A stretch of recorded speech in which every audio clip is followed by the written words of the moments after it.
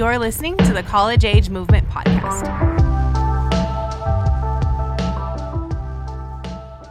Hello. Hope you guys are doing well this week. We are in part 4 of our series entitled Resilient. What we've been doing is we've been walking through the story of Joseph found in the book of Genesis. If you haven't been listening up to this point, go ahead and check out the first 3 parts here on the podcast. Last week, we talked about being prepared, being people of preparation, that we'd be people who are always prepared for the call of God, that we wouldn't just hear the voice of God, but that when we do, we are prepared to follow it. We talked about how Joseph was that person. We talked about how Joseph was able to have the long view, that he wasn't somebody who got caught in the moment, but understood that there was more to come. And we also talked about him having supernatural insight, wisdom, discernment from God, that he would be in tune with God, and that we would be people who would be in tune with Jesus as well. This week, we're going to wrap up the series by looking at the back end of the story of Joseph. Last week, we left off with Joseph handling the massive crisis, the famine that was happening in Egypt and the entire known world. Because of that, Joseph's own brothers, who sold him into slavery in the first place, show up in need of food. And the story of Joseph and his family lasts for the next 10 chapters, but instead of walking through all of the scripture, I'm going to summarize a couple chapters. Joseph's brothers show up, and they don't recognize Joseph at all. They don't know who he is. It's been almost 2 decades from the time they sold him into slavery up to this point.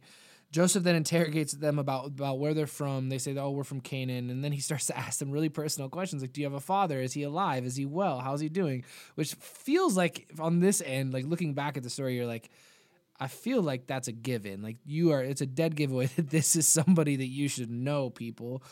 And then he gets frustrated with them. He accuses them of being spies, but then he sends them with food anyway. They pay silver. He ends up putting silver back in their bags. They get halfway home and they find their silver, and then they start to panic. They're like, oh, they're going to think that we robbed them. We're never going to be able to go back. Like, we're not going to be able to get any more food if this famine lasts longer, because not everybody had the foresight that Joseph did, being in tune with Jesus, or in tune with God, and saying, hey, this is going to be a 7-year famine. So they're having all these questions. They take it back to Jacob, and they're like, oh my gosh, this is what happened. He's frustrated, and they're like, hey, for some reason, he wants us to bring back Benjamin, who's the youngest brother, who wasn't there the first time. And he's like, no, you can't take Benjamin. If he dies, like, I'll die. Like, if he gets put into slavery, like, I will die. Like, I can't lose. I already lost Joseph years ago. I can't lose my youngest son. And they convince him. They say, hey, like, we'll make sure that he comes back. All of these things happen. They bring Benjamin, and all the brothers go back years later to see Joseph again, because the famine is still great. And they have this interaction, and Joseph is like, okay, this is Benjamin. He cries in private away from them, because Benjamin is his only full-blooded brother. There's all of these interesting things that are happening, and then he gives them food, and he sends them on their way again, but he puts a silver cup in Benjamin's bag. And they find it, and they're like, or Joseph sends his guard after him and says, if whoever you find the cup in, like, that they're going to end up being my slave. And so they find it in Benjamin's bag. One of the older brothers is like, no, please, like, you don't understand. Our father is going to die if that happens. I can't let you have him as a slave, but I'll be here in his stead. And all of these things happen, and eventually they come back, and Joseph reveals himself to his brothers. And that's where we'll pick up on scripture. But I always look at this story, and I know this is a SparkNotes version. It's kind of all over the place, but like this idea of like not telling them at first and then sending them away and putting silver in their bag. And then they come back and make sure you bring this brother, and I'm going to ask you more questions. And he even shares a meal with them, and then he sends them back, and he puts a silver cup in the bag. And then they come, like, all these things. I'm just like, why are you making this so complicated, Joseph? And I think it's because of this. Because even though God had done incredible things in and through Joseph, Joseph was still showing his humanity. That despite all the ways God has moved, he's still frustrated that his brothers did what they did to him. That he wanted to toy with him a little bit. That there's this like unresolvement in his own spirit. And so that like the actions come out as being unresolved. Like he can't quite decide exactly what he wants to do in these moments. And I wish that we could tap into every thought that Joseph has, and I wish it was just listed out and we could know exactly what he was thinking. But I think what it just shows is simply that Joseph, while being highly favored by God, was still human. So we're going to pick up in chapter 45 of Genesis, right at the beginning, verses 1 through 4. It says this: Then Joseph could no longer control himself before all of his attendants, and he cried out, "Have everyone leave my presence." So there was no one with Joseph when he made himself known to his brothers. And he wept so loudly that the Egyptians heard him, and Pharaoh's household heard about it. Joseph said to his brothers, I am Joseph. Is my father still living? But his brothers were not able to answer him because they were terrified at his presence. Then Joseph said to his brothers, come close to me. When they had done so, he said, I am your brother Joseph, the one you sold into Egypt. Like, can you imagine being Joseph's brothers in this moment? Like, the little brother who you sold into slavery is now the second most powerful person in the known world. Regret and fear had to have been coursing through their veins. Like, we've experienced being caught doing something or after the fact being called out on something that we know we did that was wrong. And like the regret and fear we feel in those moments, like this is completely different. Like he had the authority to have them killed. Like I cannot imagine being in Joseph's brothers' footsteps. In this moment, they had to have been feeling everything fear related that you could possibly fear. Like this is where the repercussions come in, right? Like this is where judgment is found. This is where they get what is coming to them. And so we pick up in verses 5-8, and this is what Joseph says. And now, do not be distressed, and do not be angry with yourselves for selling me here, because it was to save the lives that God sent me ahead of you. For 2 years now, there has been famine in the land, and for the next 5 years, there will be no plowing and reaping. But God sent me ahead of you to prepare for you a remnant on earth and to save your lives by a great deliverance. So then, it was not you who sent me here, but God. He made me father to Pharaoh, lord of his entire household, and ruler of all Egypt. Now, can you imagine being in Joseph's brother's place? Go from fear and regret to unbelievable, unexpected grace. That's the first point this week, is unexpected grace. The parallel to the salvation of Jesus is too clear to move past. Like, we have to talk about this. Joseph's brothers deserved life in prison. They deserved payback for what they had done. And you and I deserve life separated from Jesus for what we have done. Yet, just like them, we receive forgiveness. This is an unbelievable story, and I love that thousands of years before Jesus shows up on the scene, Joseph gets to be this little like snippet of what Jesus is going to do. Their hands were dirty. There was no getting around that. Like they couldn't explain that away. They did something wrong, and they deserved punishment, but instead they received grace. You and I have not lived blameless lives. Every single one of us have done something that deserves punishment, that deserves separation from God, that deserves not being able to spend eternity with a perfect creator, and yet we don't find punishment or God having resentment towards us. We find forgiveness and we find grace. This is the gospel. What his brothers did to him was not lost on him. He hadn't forgotten, but he was forgiving. Jesus knows what we have done. He knows every single thing that we've done, good and bad. He knows all of it. And he forgives. Like, that's the gospel, that there's grace and mercy and forgiveness for you and I, despite all of our brokenness and despite the fragility of our humanity. Jesus says, no, I have not forgotten what you've done, but I forgive every single thing. What Joseph was doing for a few, Jesus would eventually do for everyone. And what Jesus did for everyone, we get to do for a few. I think this is an important question this week. Where can we show grace? Where can I show grace this week? It might be in the middle of a situation that we are already in, or this question might prepare us to have grace in a moment that comes up later this week or later this month. People of preparation. Remember that we would be people who we're currently in a situation where someone needs grace and we need to provide that grace. Or we become people of preparation and say, I don't know of the situation right now, but at some point over the next year or whatever, the next 10 years, whatever, there are going to be situations where people need grace, where people need forgiveness. And I want to prepare myself to be someone who freely gives forgiveness, who freely gives grace. No matter what is done to me or around me, whatever, Jesus did it for everyone. I can do it for a few people in my life. Where can we show grace? The second point this week, divine orchestration. Divine orchestration. Joseph reassures his brothers that God was working through their actions. He wasn't actually saying that God sent him physically to Egypt, that he took him from one place and put him in another. But what he was saying was that God could easily use their foolishness and their mistakes to accomplish his purposes. God knew that there was a remnant that needed to be saved from Joseph's family. He knew that eventually his own son Jesus would come from this family tree. Like, think about this. If Joseph isn't sold into slavery, or he is but then dies, nobody knows about the famine. Pharaoh's dreams are not interpreted, so then Joseph doesn't get to say, hey, there's going to be 7 years of plenty and 7 years of famine.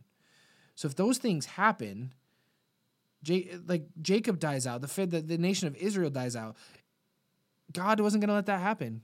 God was going to use their foolish mistakes to make something incredible happen. That's divine orchestration.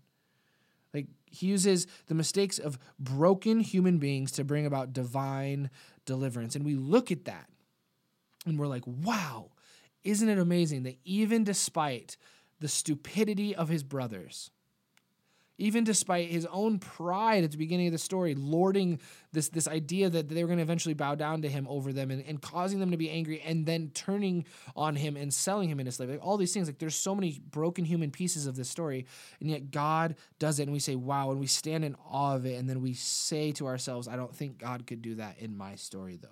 Like, what makes us think that he can't do the exact same thing with our foolishness? What makes us think that he can't do the exact same thing with our mistakes? It's absolutely asinine that we would be people who would look at stories from Scripture and say, wow, God was amazing then.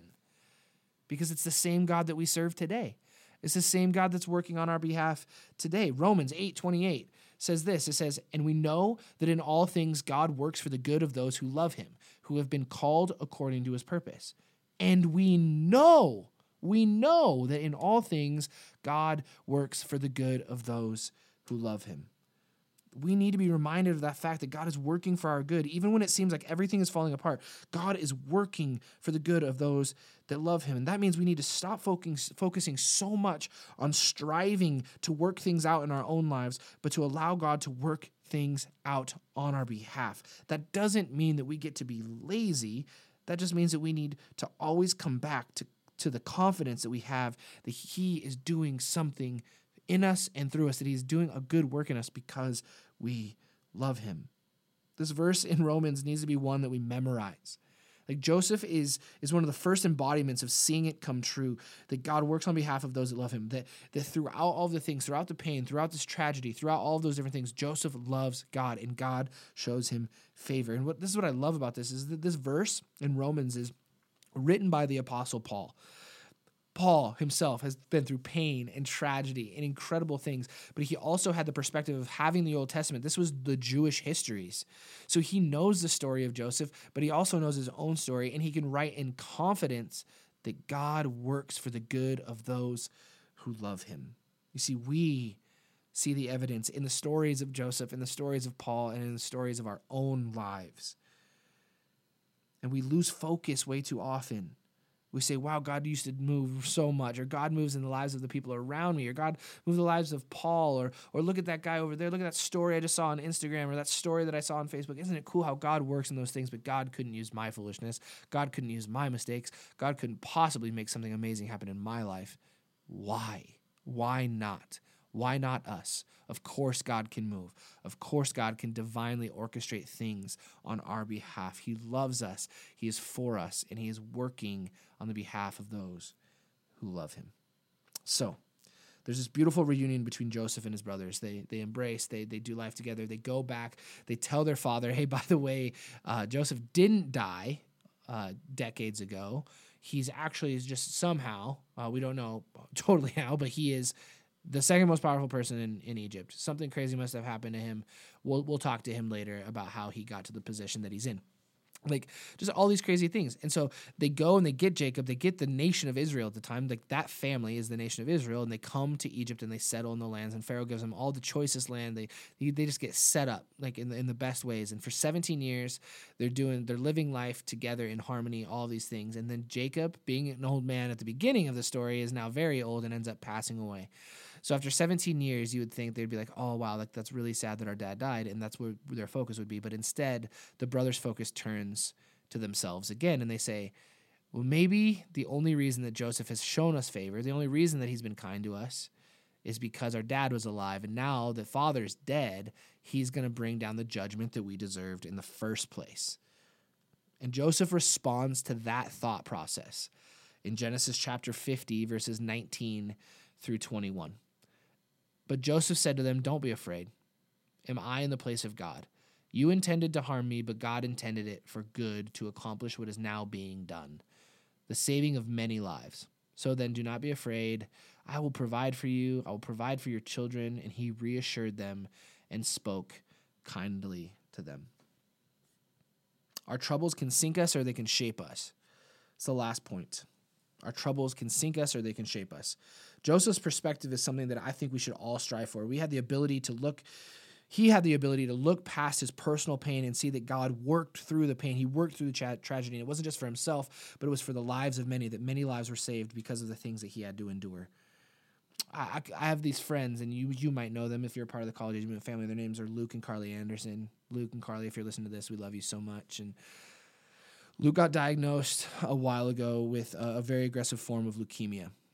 And there's just no easy way to get that diagnosis. They're this young, amazing couple who just had gotten married not long before this. It's just wild. And I remember sitting in my office and talking to them about just everything that it meant, just the heaviness of all these different things. And I was just in awe of their candidness and their vulnerability and all these different things. And then Luke says this phrase, "I just can't wait to see how God is going to use this. I just can't wait to see how God is going to use this." And he wasn't talking about himself. He was wondering how God was going to use his diagnosis and their situation to impact the lives of other people. That's amazing. His perspective, their perspective as a couple, to show Jesus and their faith. And what I love about this is, like, on Facebook, like, I get messages from people that I don't even really know. They're like friends of my mom's friends. And I'll share updates that Carly will share on Facebook, and they'll message me and be like, "Wow, like these young people are amazing. Their faith has changed my faith. They've lit a fire in my spirit to be somebody who's pursuing Jesus more." Like, it's just amazing what's already happening through their lives. I wonder how many of us could say the same. How many of us have trouble looking past ourselves? I know I do. There's not a single one of us that has lived or will live a pain-free life. We can turn those moments into lessons, or we can let those moments tear us down. And I don't know about you, but I want to be somebody who lets those moments teach me something.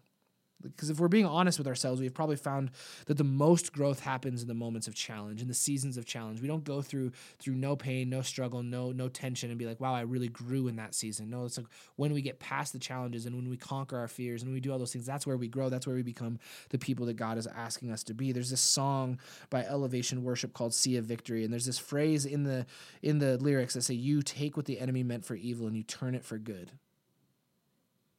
You take what the enemy meant for evil and you turn it for good. I wonder what would happen if we could lean into that perspective, that we would know that in every broken place there's going to be restoration, that in every broken place there's going to be redemption, not just for us, but that God will work through our situations for others. I think it begs this question, what framework are we working with? Most of us, if we're being completely honest, have a framework that includes us and us alone. The way we look at situations is, how is this going to affect me? We scream, "Do you understand what this has cost me, or what this is going to cost me?" instead of looking at what was purchased or what could be purchased with the cost. What could be purchased with the cost that our pain and our tragedy and our troubles are bringing? Like, hear me clearly. Like, I'm not comparing our sufferings to Christ on the cross, but we should be using that Jesus as our framework every single day. He knew the cost, and he said, "Yep, that's worth it," and he paid it willingly. I always think to myself, if somebody said, "Hey, one of the people that you love, one of the people that you know, maybe somebody that you don't even know, they'll go to heaven, but you have to give up your life," would you do it? Would you, in this moment, give up your life if one person went to see Jesus? And I don't know if I would say yes, but I want to. I want to get to the place where I'd say, yeah, every single time. Every single time, one person knowing Jesus, one person knowing his love, one person knowing his grace, one person knowing his acceptance, that's worth it. The cost of my life is worth one person being in heaven, absolutely, every single time. What if we changed our perspective? What if we honestly tried to look at all situations, even the ones that were happening to us, and thought about how it could be used for others? This isn't just done by our human effort. Like, fully understand that we aren't able to just will a new framework into our lives. This is something that we have to ask Jesus to help us with daily. Break my heart for what breaks yours. Let me see people the way that you see people. Jesus, move. I need your eyes, not my eyes. I need your heart, not my heart. I love Joseph's response in chapter 50 versus what happened earlier. Instead of letting his humanity show and toying with his brothers, he just responds like God, with full and complete forgiveness. He's able to do that because he knew that the cost was worth it. He knew that the cost was worth it. He knew that prison, he knew Potiphar's wife, he knew all the things that he had went through was worth it because now his family was safe and they had a future and that God was working on the behalf of he who loved him. And it might have taken him 17 years or more to get to that point, but he got there. I think that you and I can too. Thank you for listening to the College Age Movement podcast. College Age Movement's in-person gatherings meet Tuesday nights at 7, and we would love to have you there. If you are unable to join us in person, you can engage online at faithchapel.cc or follow us on our socials at collegeagemvmt.